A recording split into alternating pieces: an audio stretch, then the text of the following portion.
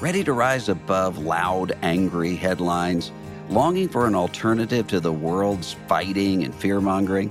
Christianity Today magazine offers a trustworthy, faithful perspective on stories that matter to you, from the church next door to movements and ministries all around the world. Subscribe to CT for full access to in-depth reporting, insightful commentary, and redemptive storytelling, both online and in print. A subscription to CT also includes seasonal devotionals, special issues, and exclusive content.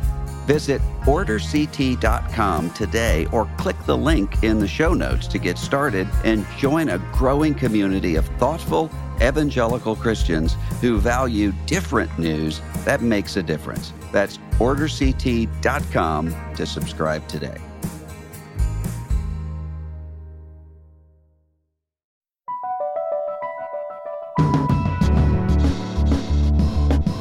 From Christianity Today, you're listening to The Bulletin, a podcast about the people, events, and issues that are shaping our world. I'm Mike Cosper, and I'm joined by Russell Moore and Nicole Martin. Today, we've got a couple of guests joining us. First, we'll be joined by CT contributor Hannah Anderson to talk about the Barbie movie and what's happening at the top of the Christian music charts this week. Then, Sarah Isgur will be joining us from over at The Dispatch to talk about the latest indictments against former President Donald Trump. So, stay with us.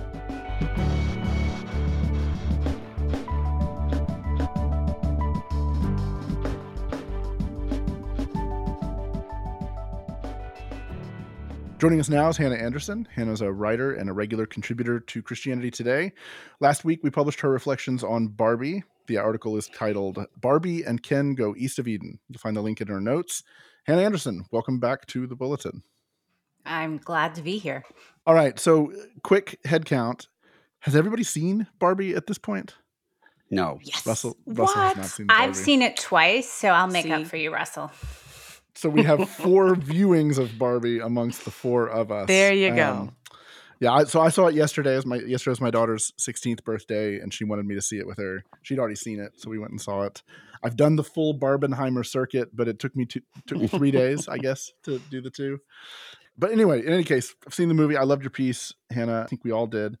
To get us into the conversation, could you sketch up for our listeners a little bit, a sort of preview of your reflections in the article? What did you see in the story that you felt was significant? Yeah, well, the thing about this movie is that you do go in and see what's on your mind because Gerwig is doing so much. It's so layered. There's so many different things she's pointing to that, I think the number of different takes reveals a lot about the person who's viewing it. So for me, one of the larger themes I saw was this idea of the fortunate fall. So you have Barbie Land as kind of an Edenic setting where everything is supposedly perfection, but then imperfection and dysfunction begins to creep in. And part of what Barbie and eventually Ken have to do is venture east of Eden. They have to go into the real world where the ideals that they embody are not being manifest. So that kind of journey outside of idealized perfection is really key to the storyline and to the character development. And that's the thing that caught my attention was that Gerwig seems to be suggesting that the development from plastic kind of identity to full humanity has to go through the process of moving away from perfection, embracing dysfunction, embracing the difficultness of the real world, the complexity of it, and that's the way our humanity matures, is to be honest about imperfection. And in terms of, kind of theological reflection, there is some tension there for us as evangelicals, particularly about how we understand failure or mistake. And particularly within the Genesis account over church history, some theologians have suggested that even Adam and Eve's failure was an opportunity for grace and redemption to be manifest in a way that we otherwise would not know. So those are some kind of the themes that I was playing with within the article itself. But I definitely think that arc of leaving Eden, going east of Eden, is well in play within the movie. And there's a significant element too. I mean, this is one of the things that has made it, I think controversial is probably the wrong word, but certainly the center of a lot of conversation. The way that it addresses the idea of patriarchy, Men in Barbie world, Kens in Barbie world are just superfluous, and they're so overt about it in the way it's written that Ken, when he's introduced, like his whole day rises and falls on whether or not Barbie actually notices him, right? And all of his significance is tied up in that bit of recognition. And then, of course, when they leave, when they come to the real world, he all of a sudden, everywhere he goes, people are respecting him. They're asking him what time it is. There's this sense of sort of attention and significance that he's never had before. And again, you get to this in the piece as well, but it's certainly a theme in the movie that patriarchy was bad for Ken because he lived in this world where he had no significance and no sense of place and no value apart from Barbie, right? But it was also bad for Barbie. It was also a world in which, because of the disorder of the relationships, like it wasn't good for women either. It wasn't good for either. I thought that was a significant thing. You drew that out. I think Alyssa Wilkinson drew that out a little bit as well. What have you made of the culture war responses to the movie, the loud denouncements of it as sort of man-hating and all of that? Do you think any of that's fair? Oh, I think that's just a reflection of the culture wars. That's just a predictable response that the movie became a springboard. I think what Gerwig is doing is actually very nuanced and almost compassionate. I thought her portrayal of Ken and the reason he adopted this extreme patriarchy was an explanation that's not actually out in the public square as much. I referenced Christine Emba's Washington Post article about the fact that men are lost, and that's part of the reason why these extreme kind of right-wing ideologies are so attractive to them. So I thought Gerwig was actually being very compassionate. I didn't even pick up on the sense. I saw a lot of people responding to the claim of male bashing was saying, oh, well, now you know what it's like to be a woman. I don't even think Gerwig was suggesting that. I think she was giving a really nuanced, empathetic explanation for why some of these ideologies are attractive. So you think she was kind of mirroring back a patriarchal male viewpoint in a way that broke it down, but without caricaturing it, I suppose? Well, the genius was she did caricature it. It wasn't a true but intentionally caricature. Intentionally, yeah. She made it look foolish for Ken to assume that, but also you understood why he did. And the resolution to some of that in the end, no spoilers, but there's a line in the film where Ken says, I always dreamed, he's talking about Barbie, the Barbie house. I always dreamed this would be our house. So ownership of the Barbie house had flipped from Barbie at the beginning to Ken comes in with patriarchy. Now it's his house. It's a bro pad. I forget the name. It's like Casa. There's this long name, but Mojo Casa Dojo. Mojo Casa, something like that. Right. But the kicker is he says, I always dreamed this would be our house. And so I think Gerwig is actually moving toward partnership and really mirroring the ways that we are stuck in the gender war and why it's not moving forward. Yeah. I mean, first of all, I loved your article. It is one of the first articles I read before seeing the movie, and it was refreshing to see not all Christians are demonizing this movie, but there are so many pieces that I felt were very affirming. First of all, I totally date myself because I totally had Barbies, and I had Barbies of every ethnicity. And it was just so great to see America Ferrera as the lead and to realize this actually wasn't for her kids. This was not about the next generation. This was a Gen X movie. This was for every grown woman who is afraid to say, no, I will not let my daughters throw out their Barbies. So I loved that there was an intergenerational connection. But when America Ferrera got to the end and started explaining what it meant to be a woman, the tensions of it, that you have to be, strong enough to stand up, but not strong enough to intimidate, that you have to be, soft enough to be perceived as nurturing, but you can't be too, forceful, all of the nuances. I almost stood up in the theater. I was like, she better preach that. But it didn't just resonate with me as a woman. It resonated with me as a woman of color. And the dissonance of all of these ways that you have to show up and how exhausting that is. And I even wrote down the statement, when America was like, oh my gosh, this was amazing. And she made the statement that when you give voice to the cognitive dissonance of what it means to be a woman, you dispel patriarchy. I was thinking, no, you dispel patriarchy and racism and all of the systems that try to prevent us from being all of the people that we have to be in order to show up in this world. I thought it was brilliant. Nicole, I'm curious. You mentioned being a mom. How do you think about Barbie, apart from the movie? Yeah. Just with all of the controversy about the body image Yep. and the hyperfemininity and the sexualization and all of those questions, how do you work that through? Yeah. So, one thing that I thought was really important that Greta Gerwig did in the beginning of the movie, she contrasted the dolls of the past, which were baby dolls. So, girls were Mm. encouraged to play with dolls as babies, taking on a mother role with their dolls.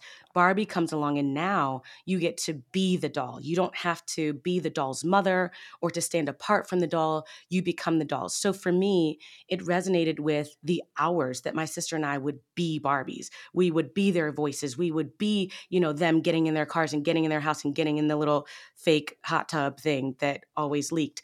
But there was, for me, as a child, there was not a sexual element to her. There was not a body image element.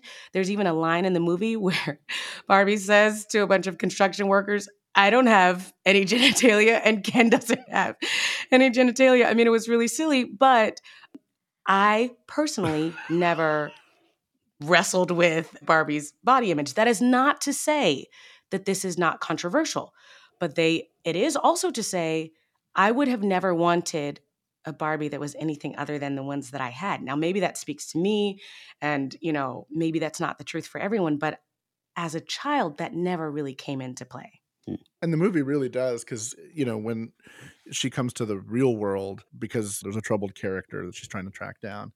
And when she confronts who she thinks this is and basically says, hey, I'm Barbie, I'm here to help you, this girl just unloads on her about how she's the problem and, all of those things, the body image, and the sexualization and this, that, the other. And so I thought the way they threaded the needle on some of that, while also, again, this idea that part of what the idea of Barbie was that she could be anything. She could be a teacher. She could be a Nobel Prize winner. She could be a president. She could be an astronaut. And then when they pivot into the real world, like, part of what's brilliant about the storytelling is the expectation that she expects that when they get to the real world, it's the world that Barbie has now fixed.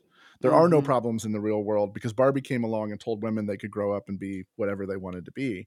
And so she's expecting, the Supreme Court's going to be all women, of course, and all of this. And then they get there. And I think my favorite line in the whole movie is she and Barbie and Ken are walking down the street, and Ken is just, in heaven because people keep talking to him and asking him the time and things. And he goes, yeah, isn't this place awesome? And she goes, why do I feel vaguely unsafe all the time? Yes. That was perfect. That was perfect. I am just amazed by what Gerwig is getting away with here, because I found it to be a deeply affirming statement on sexed humanity. And the humanness, it's what's underneath it. And that's what everything is pushing toward, that these dolls, these caricatures have to come into their full humanity. And even the tensions around womanhood or manhood are all driven by this attempt to become fully human. And that's kind of resolved. I saw it with my 17-year-old son. And again, no spoilers, but that's resolved in the last sequence. The question of humanity. And he told me, he's like, I thought it was a mid-movie until we got to that last sequence when the humanity. Last line. Literally the last line. Last line, exactly right. And incredible. It's deeply sexed. It is an embrace of sexed humanity. And I was like, I was shocked that she's not getting more pushback from the left because of some of the things that she was working with in it. For having an actual binary understanding of gender. And it's a biological. It's rooted in biology. And I don't know if they just haven't heard it yet or figured it out yet, but it is amazingly conservative in that way. Yeah.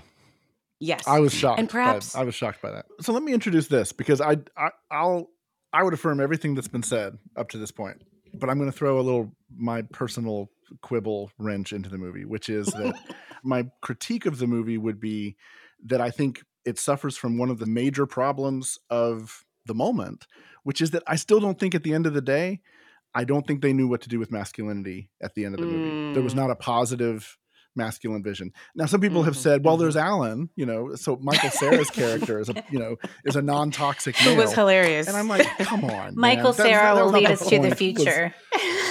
Exactly. That's But great. but I do think, and there was a fascinating article in The Hill this week. This is something else we can note in the show notes. And it was actually referencing research that Jean Twenge has recently published about this growing polarization between men and women, and the way the right is becoming this realm of a certain kind of masculinity, this quote unquote toxic masculinity. And the struggle to speak to men in a moment that's defined by these issues, that's wrestling with these questions about femininity and gender and all these questions. Like, these are good, important questions to ask. But I do think the movie fell short of offering a positive vision of masculinity at the end of the day. It kind of ended with, well, we know the sort of bro thing was bad, so we shut that down. They lose. Congratulations. Great. There was no positive vision, though, in terms of where the movie went from there. And that's fine. It's a movie. It like, they don't have to solve the world's masculinity problems. I think the loss of a positive vision for masculinity was because it's not within the scope of Barbie. Like, you're limited in your resources that you can bring forward. And half of the point was that there was no developed resource for Ken besides being an accessory. So you just didn't have source material to build out positive masculinity. But I hear what you're saying, because I'm raising a 17-year-old son, a 14-year-old son, and trying to prepare them for a world that doesn't have a vision of masculinity and doesn't even have a place to develop. It is very much on my mind.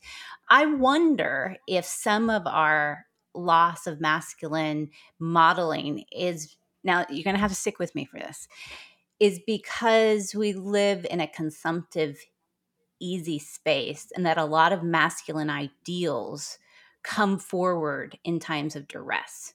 So the things that masculinity offers community are the things that we need in hard times, in war, in survival, in, like, we need men to use their strength to step up in those times. And so there's this question of, how does a man embody his body in a space of consumption? And so you do have this bodybuilding and you have fitness, but to what end? And so I think that kind of telos is absent in our society. And I think maybe we need to create a vision of some kind of way of being that goes beyond consumption. And, that's a bigger question, but I think it's linked to larger categories and not just the gender wars. Well, that'd be a great longer discussion for sure. And I think that's definitely fair to the Barbie movie. It's not the point, but nonetheless. All right. Well, let's take a break and we will come back and pick up the conversation from there.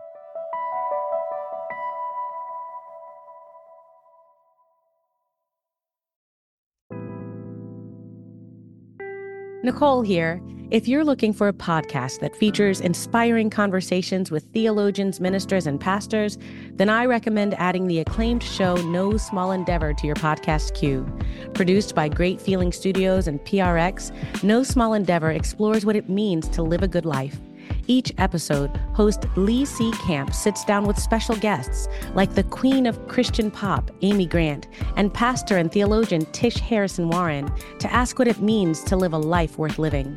If you're looking for somewhere to start, check out their new episode with Malcolm Gladwell, New York Times bestselling author and host of the wildly popular podcast Revisionist History.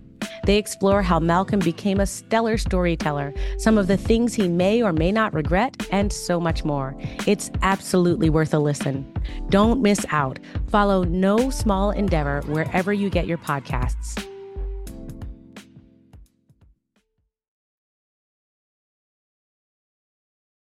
Okay, so let's pivot to a semi-related topic that is not really a related topic. We'll just dive into it here. So this week at the top of the iTunes Christian music charts, you're going to find an album called Bible Belt Baby.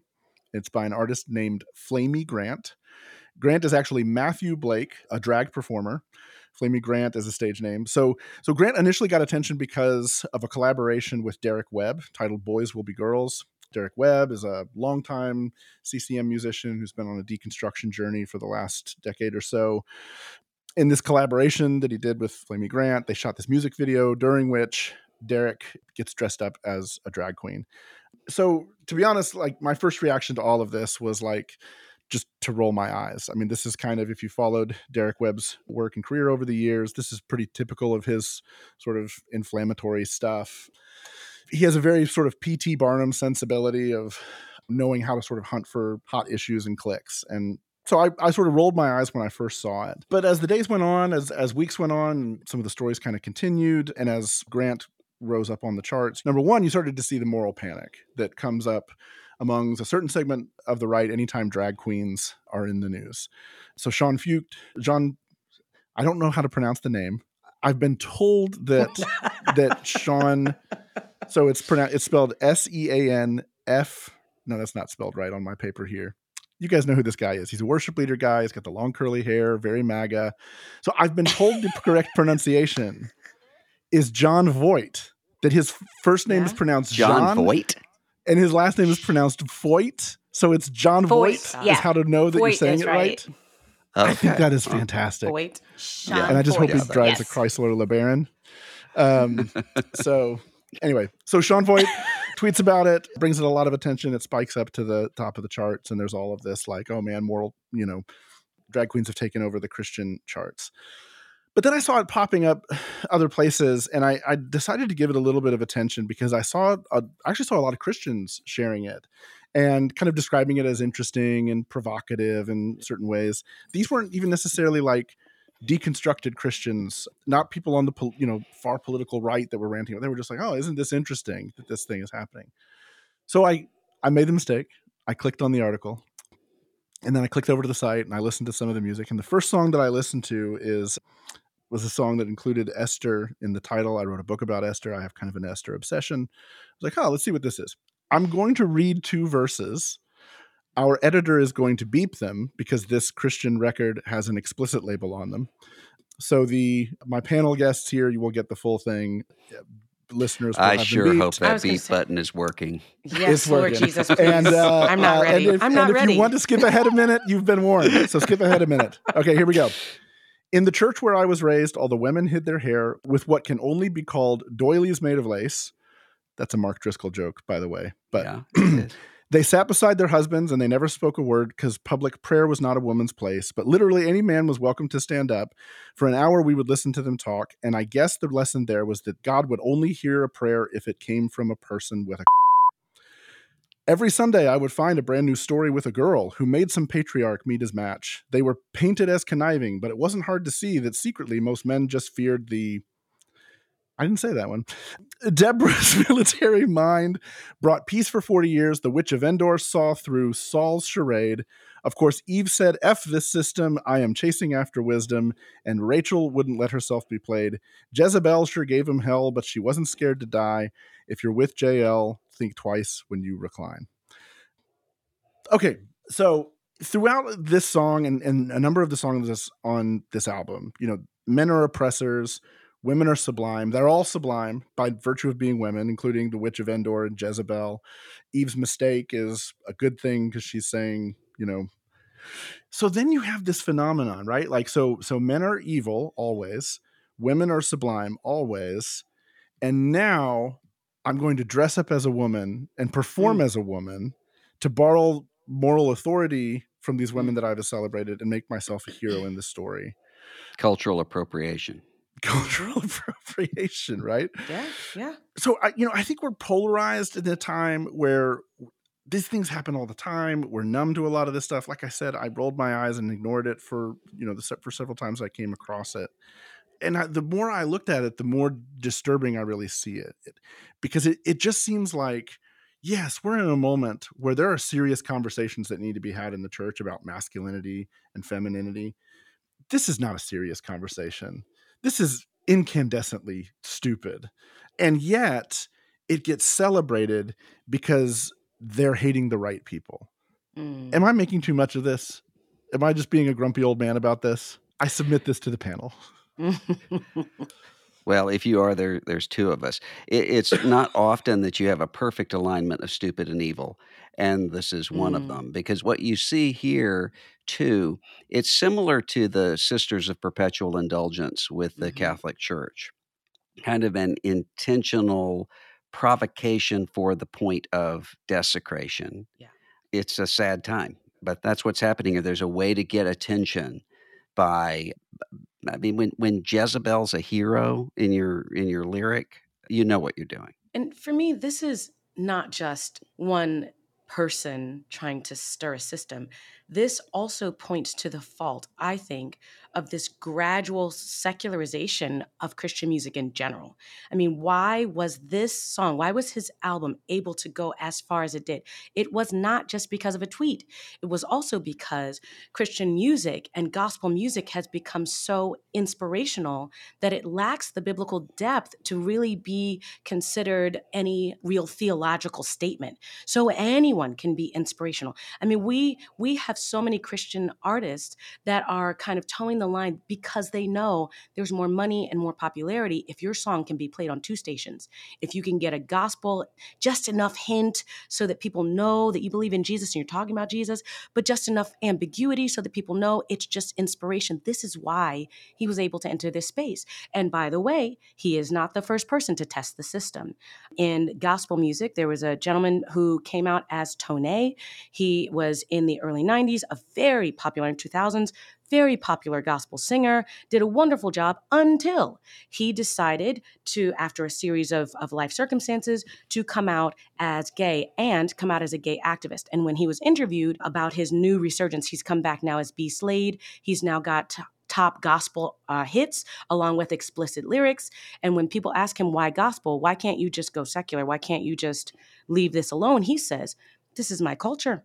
I grew up in gospel music. I grew up in the church. Why should I have to let that go? Because I want to fight for gay rights. And I see the same type of thread happening in this situation. So, Nicole, do you think this is actually, though, reaching the same audience of gospel and Christian music, or is this just that the rankers are counting it as Christian music? See, I don't know, because in the case of B. Slade, he is reaching Black Christians who love the accoutrements of Black worship, but don't quite have to go with a rigid view of an evangelical Jesus. So he's reaching those people on the fringe. And I don't know. I think there are lots of people who love the sound of the music without believing the tenets of the gospel. And I think he might be reaching those people. So I'm going to jump in and stir the pot. Please. Stir it up. Stir it up. Okay, so I listened to that song, Mike, over the weekend because a friend of mine actually sent it to me. And it is as inflammatory and shocking in the actually listening to it, except that it comes with this folksy melody. And it's kind of, it's not as in your face as the lyrics are by themselves. So there's this subtlety, there's this subversion. And I think I would kind of reframe what's happening here as not about gender. Gender is the way this is being manifested, but it's not really about that. It's about systems and it's about performance within those systems.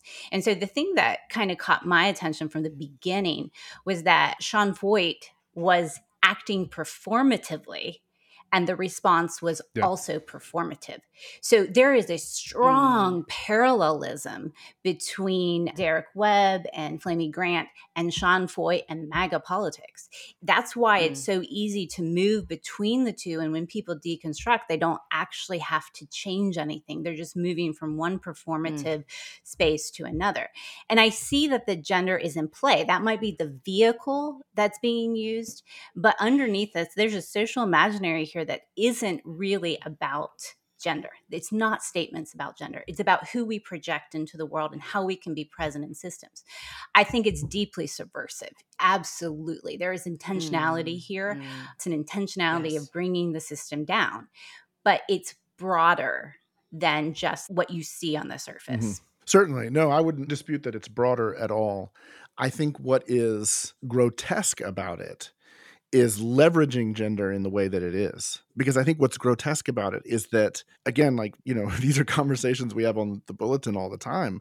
Like, this is a time when the church has serious questions and issues that it's wrestling with related to gender, related to the treatment of women in the church, related to the way we talk about women in the scriptures, and all those are all very, very valid issues. And so I think what bothers me so much about this is that this as a vehicle into that conversation, or as a way of leveraging that conversation and then loading it up with all of this other ideology, not just gender ideology stuff, but with so much of the sort of ideological, moral stuff that comes with the rest of the deconstruction that's informing this, is really, really troubling. And I think part of where it gets under my skin is by virtue of who's criticizing this, by virtue of the fact that Sean Feucht and other people like this are the critics of this. I think this stuff simmers, gets a pass, gets laughed at, gets celebrated more. Yeah.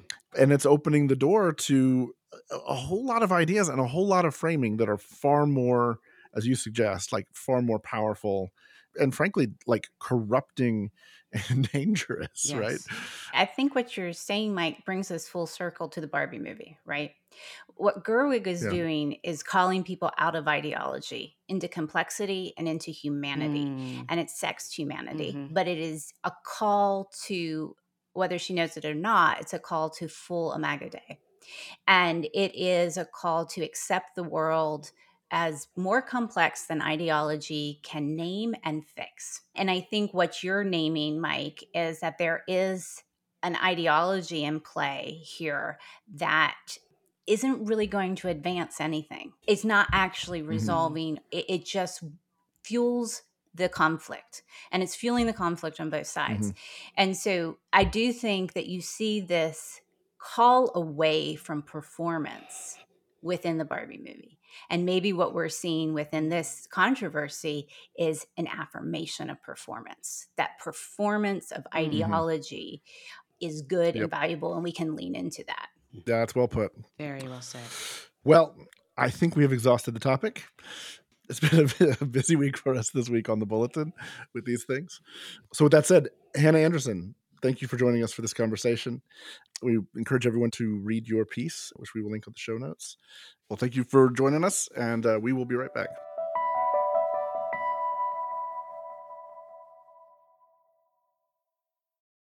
What I loved most of all about Israel and why I became a Zionist was because Zionism was a rejection of victimhood. A few weeks ago on CT's The Bulletin, we launched Promised Land, a new podcast about Israel and Palestine in a post-October 7th world. 6:30 a.m. we're in our synagogue praying, and sirens go off, and they're going on.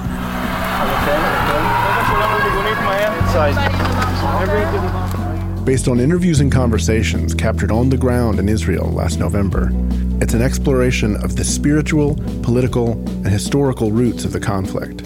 When there's a weak Israel, every Jew in the world is weak. And why should a Russian Jew who has nothing to do with this land come here? Why?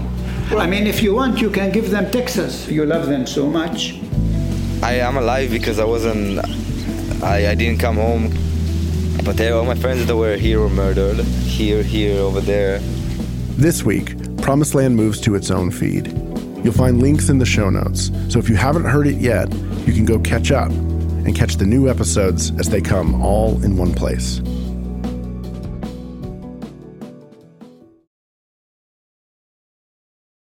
All right, joining us now on the podcast is Sarah Isgur. Sarah's an attorney who's served in 3 branches of government, 3 presidential campaigns. She's an editor at The Dispatch and a contributor to ABC News. And she's the host of the Advisory Opinions podcast, The Dispatch's flagship, if I'm getting that right. It's the flagship legal podcast of the Dispatch.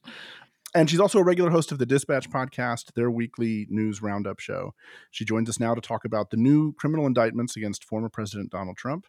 Sarah Isgur, welcome to the Bulletin. Thanks for having me, y'all. So this is the 3rd criminal indictment against Donald Trump. It's the 2nd federal indictment, the 2nd indictment brought by special counsel Jack Smith. Maybe to get our listeners into it, help us understand what are the crimes he's being charged with, and how do these differ from the other federal indictments related to the Mar-a-Lago case? Absolutely. So let's just do a quick refresh of where we've been so that we know where we are.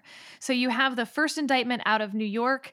That was a local district attorney there indicting him for campaign finance related violations because of his 2016 payments to Stormy Daniels, quote unquote, hush money payments to a porn star he was having an affair with. Again, sort of the allegations there.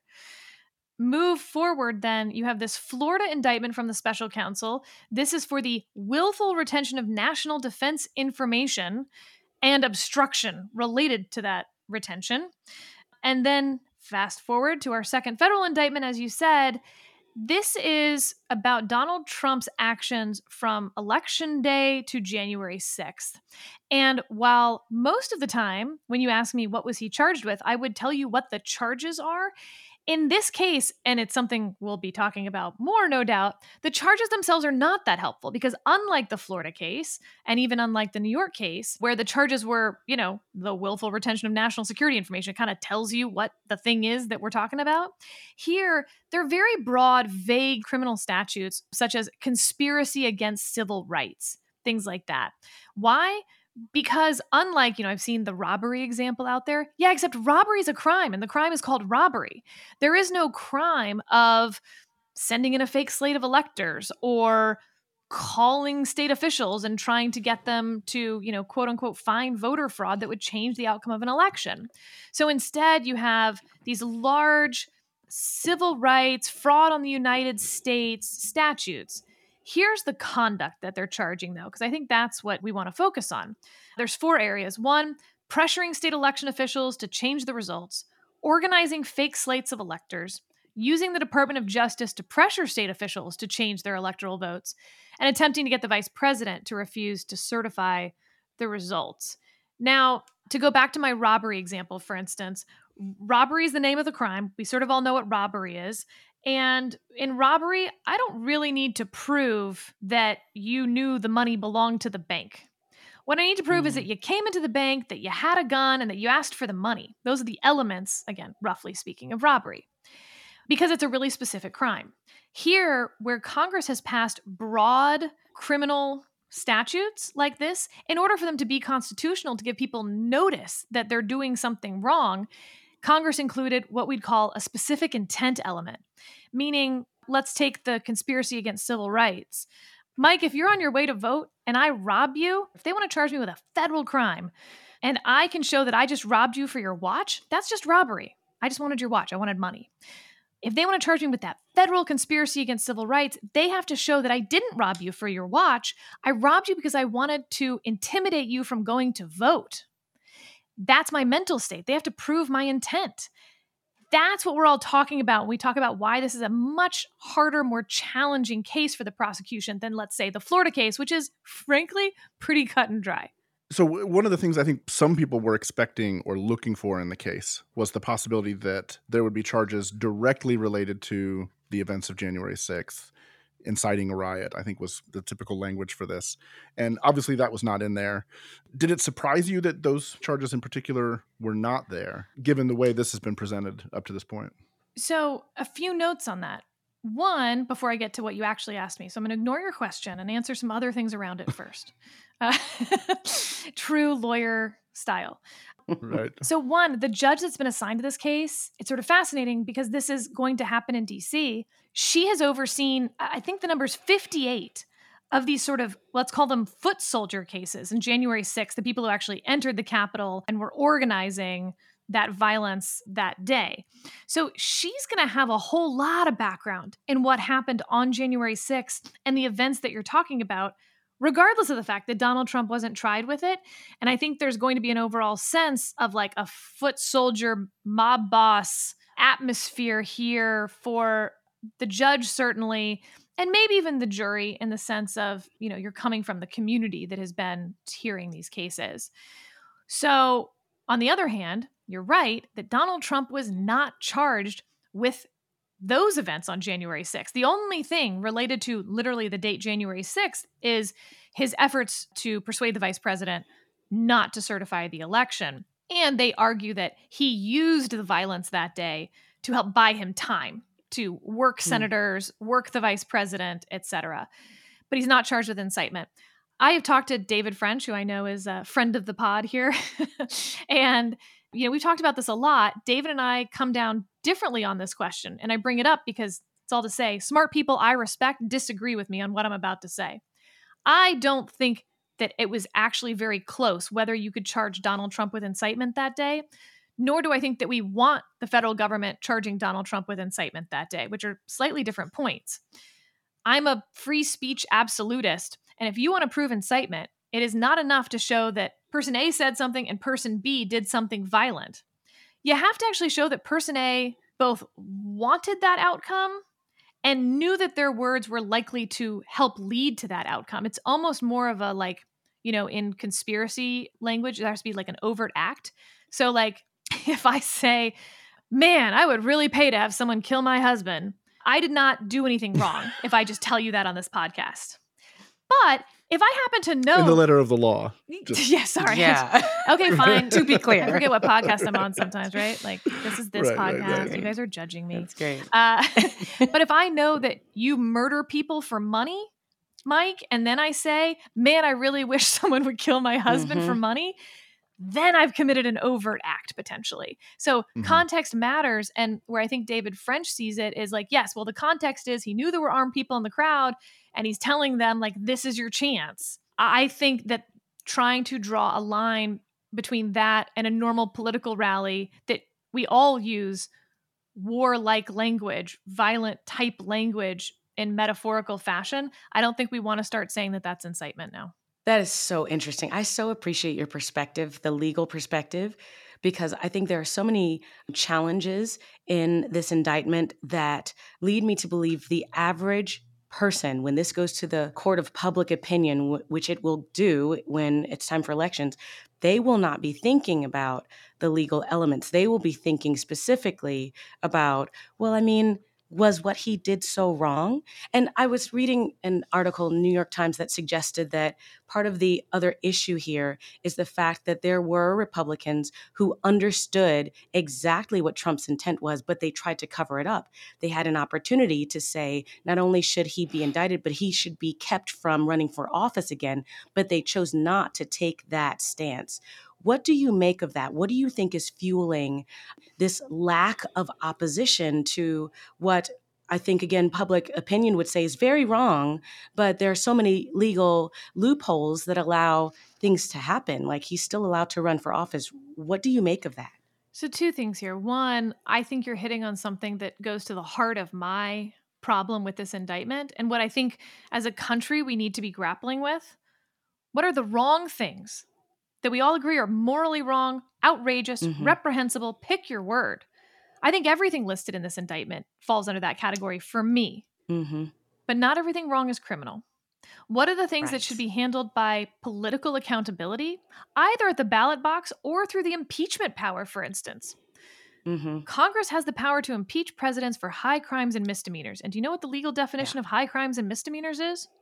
Whatever Congress says it is. It is a political power of Congress. And that failed.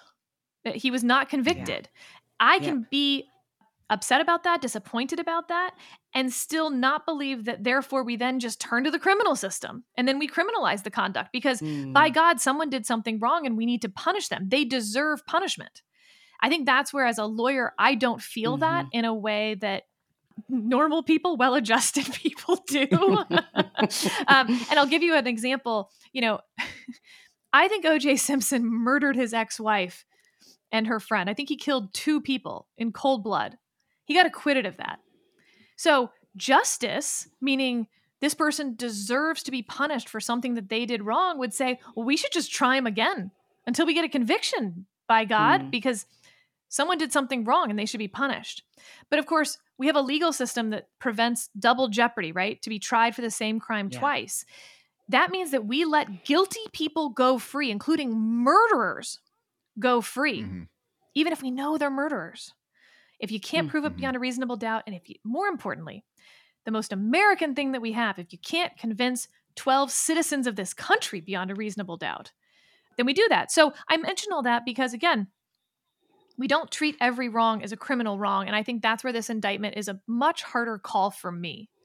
Is this a criminal wrong or is this a political wrong that we're trying to shoehorn into the criminal process? Again, very different than the Florida indictments, which I think are solid, airtight. There's not even, you haven't heard Trump's allies even push back against the obstruction. I haven't heard a single argument against that. But let me get to the second part of your question, which is, okay, then why do you have so many Trump supporters willing to sort of put their fingers in their ears and like, la, la, la, la, la, la, la, la, la.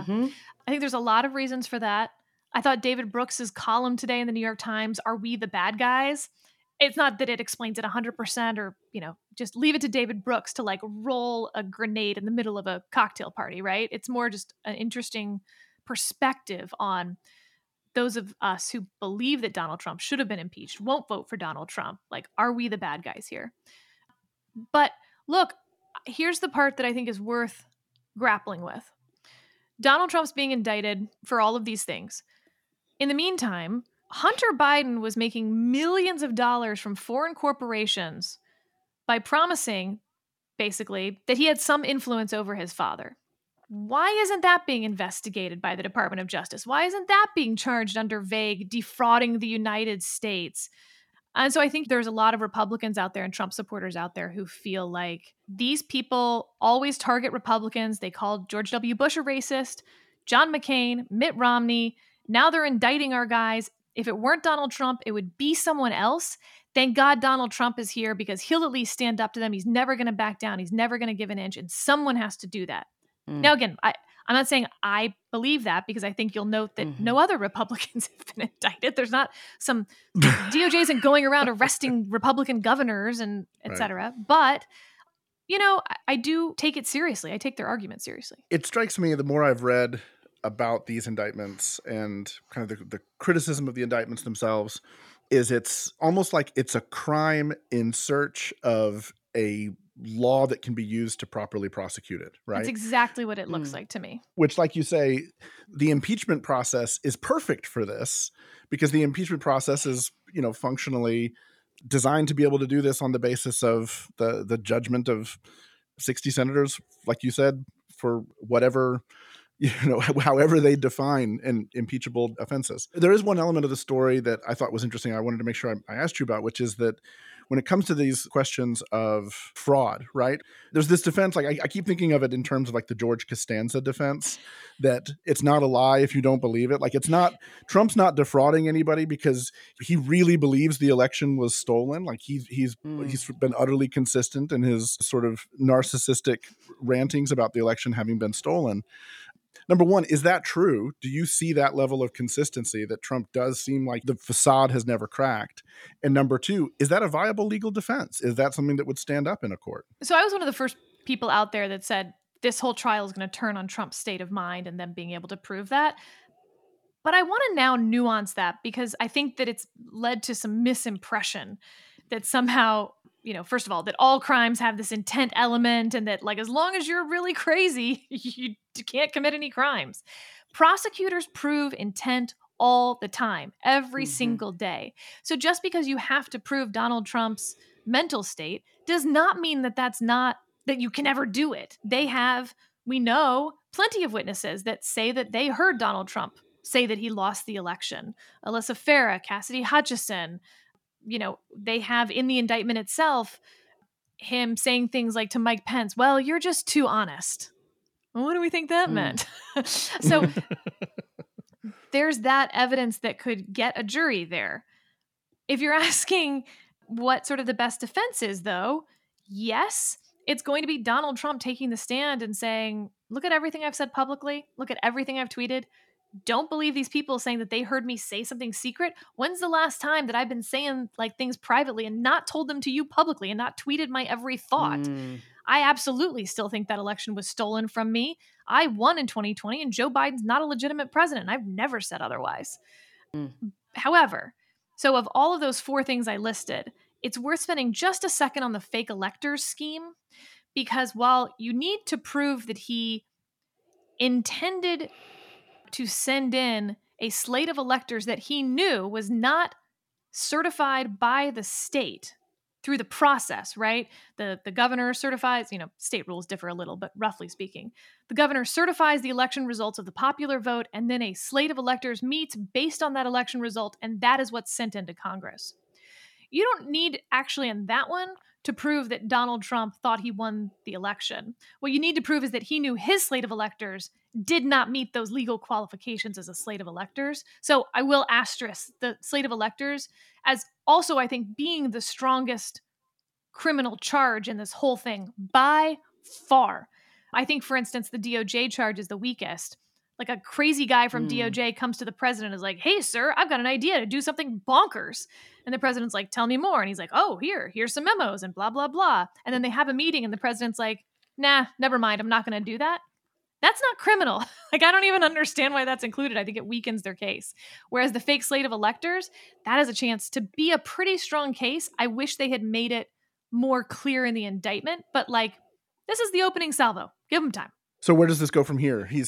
I believe he's supposed to be, we're recording Thursday morning. He gets arraigned this afternoon. Yes. What should we expect to see unfold from here? Will this be quicker, slower, after Mar-a-Lago, before Mar-a-Lago? Well, we know that Donald Trump's team wants to delay all of these things until after the election. I think they made a mistake by basically advertising that quite so clearly. What you want to do as a defense team is just do the things, right? File the motions that have the effect of delaying the trial so that then when the judge says, are you just filing this to delay the trial? You're like, no, Your Honor, this is really important legal stuff we need to discuss. Whereas if you file a motion that's literally like, we want to delay this trial, here's our reasons, and here's what we're going to do to try to delay the trial, that can kind of backfire on you.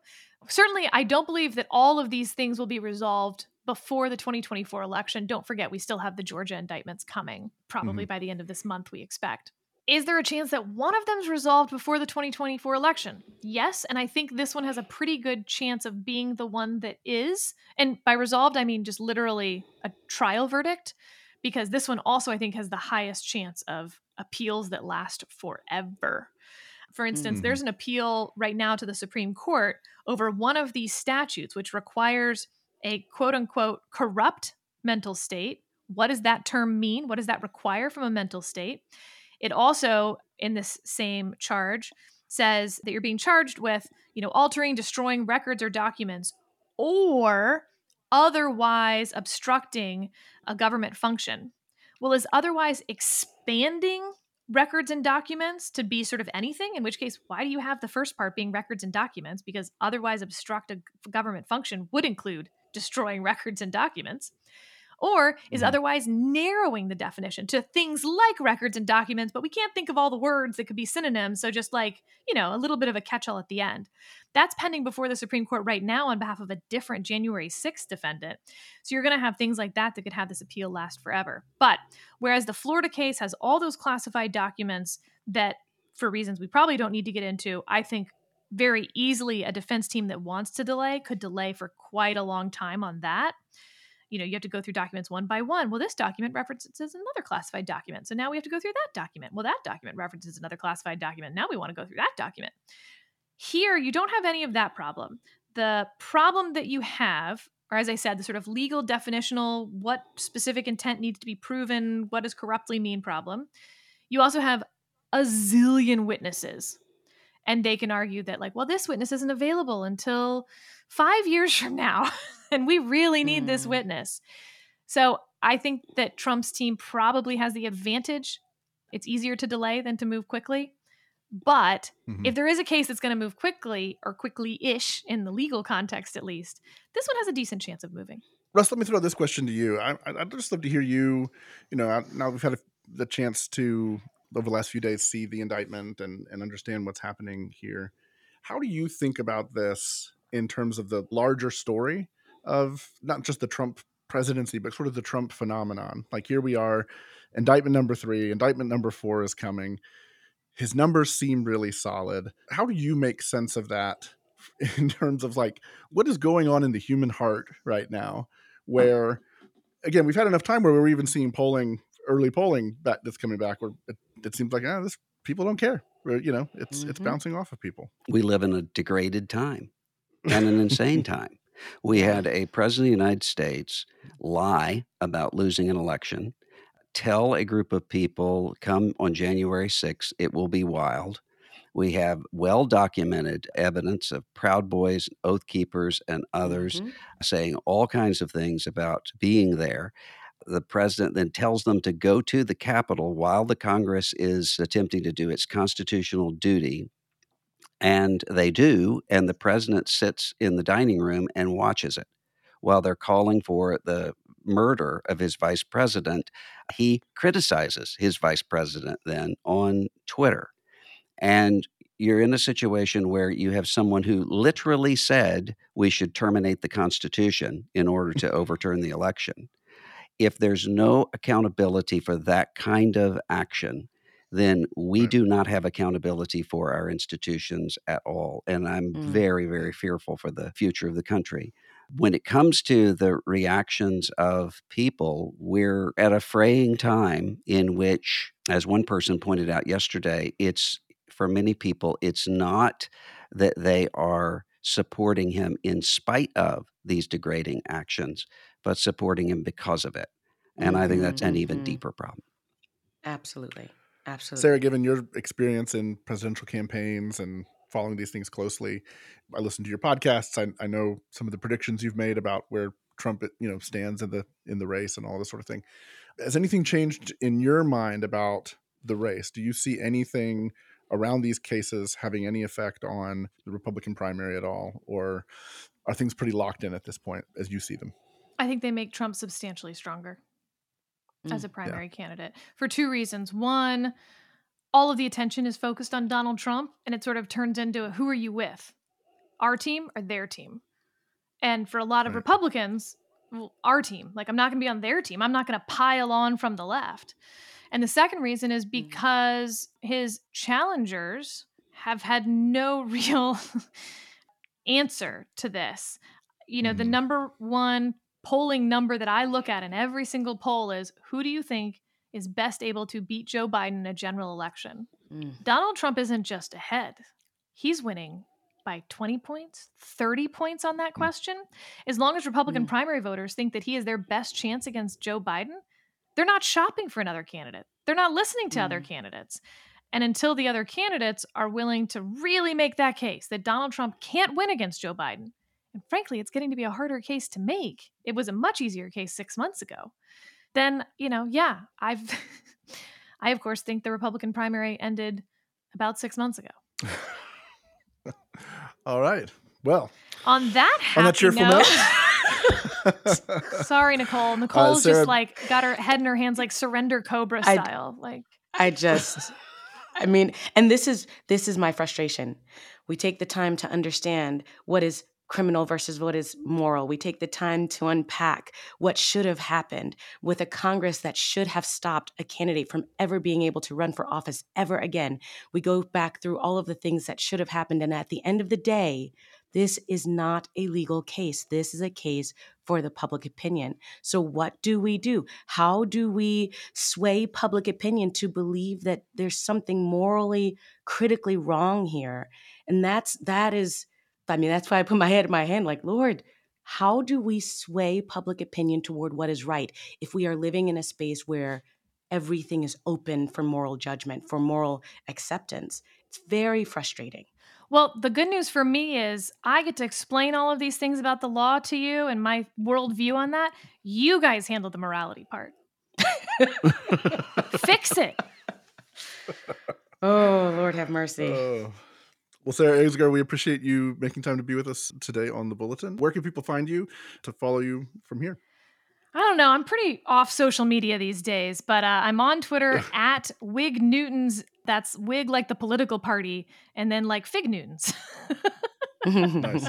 That's great. Great. And I'm sure you will continue this coverage on Advisory Opinions. And then you have a new project at the Dispatch looking at sort of all of the legal stuff that's running through the political campaigns. Do you want to tell us a little bit about that before we let you go? You bet. It'll be a new project, mostly newsletter based, but we'll put out, emergency newsletters and little updates called The Collision with me and a great longtime campaign reporter, Mike Warren. It'll be the collision of the legal side of this question with the political side as we head into 2024. Great. All right. Well, thank you for listening. Russell, Nicole, thanks for joining me, and we will be back next week. The Bulletin is a production of Christianity Today. Our executive producer is Eric Petrick. Our producers are Clarissa Mall and Matt Stevens. Our associate producer is Azure Phelps. Editing and mixing by TJ Hester. Music by Dan Phelps. Show design by Brian Todd. Graphic design by Amy Jones. Social media by Kate Lucky.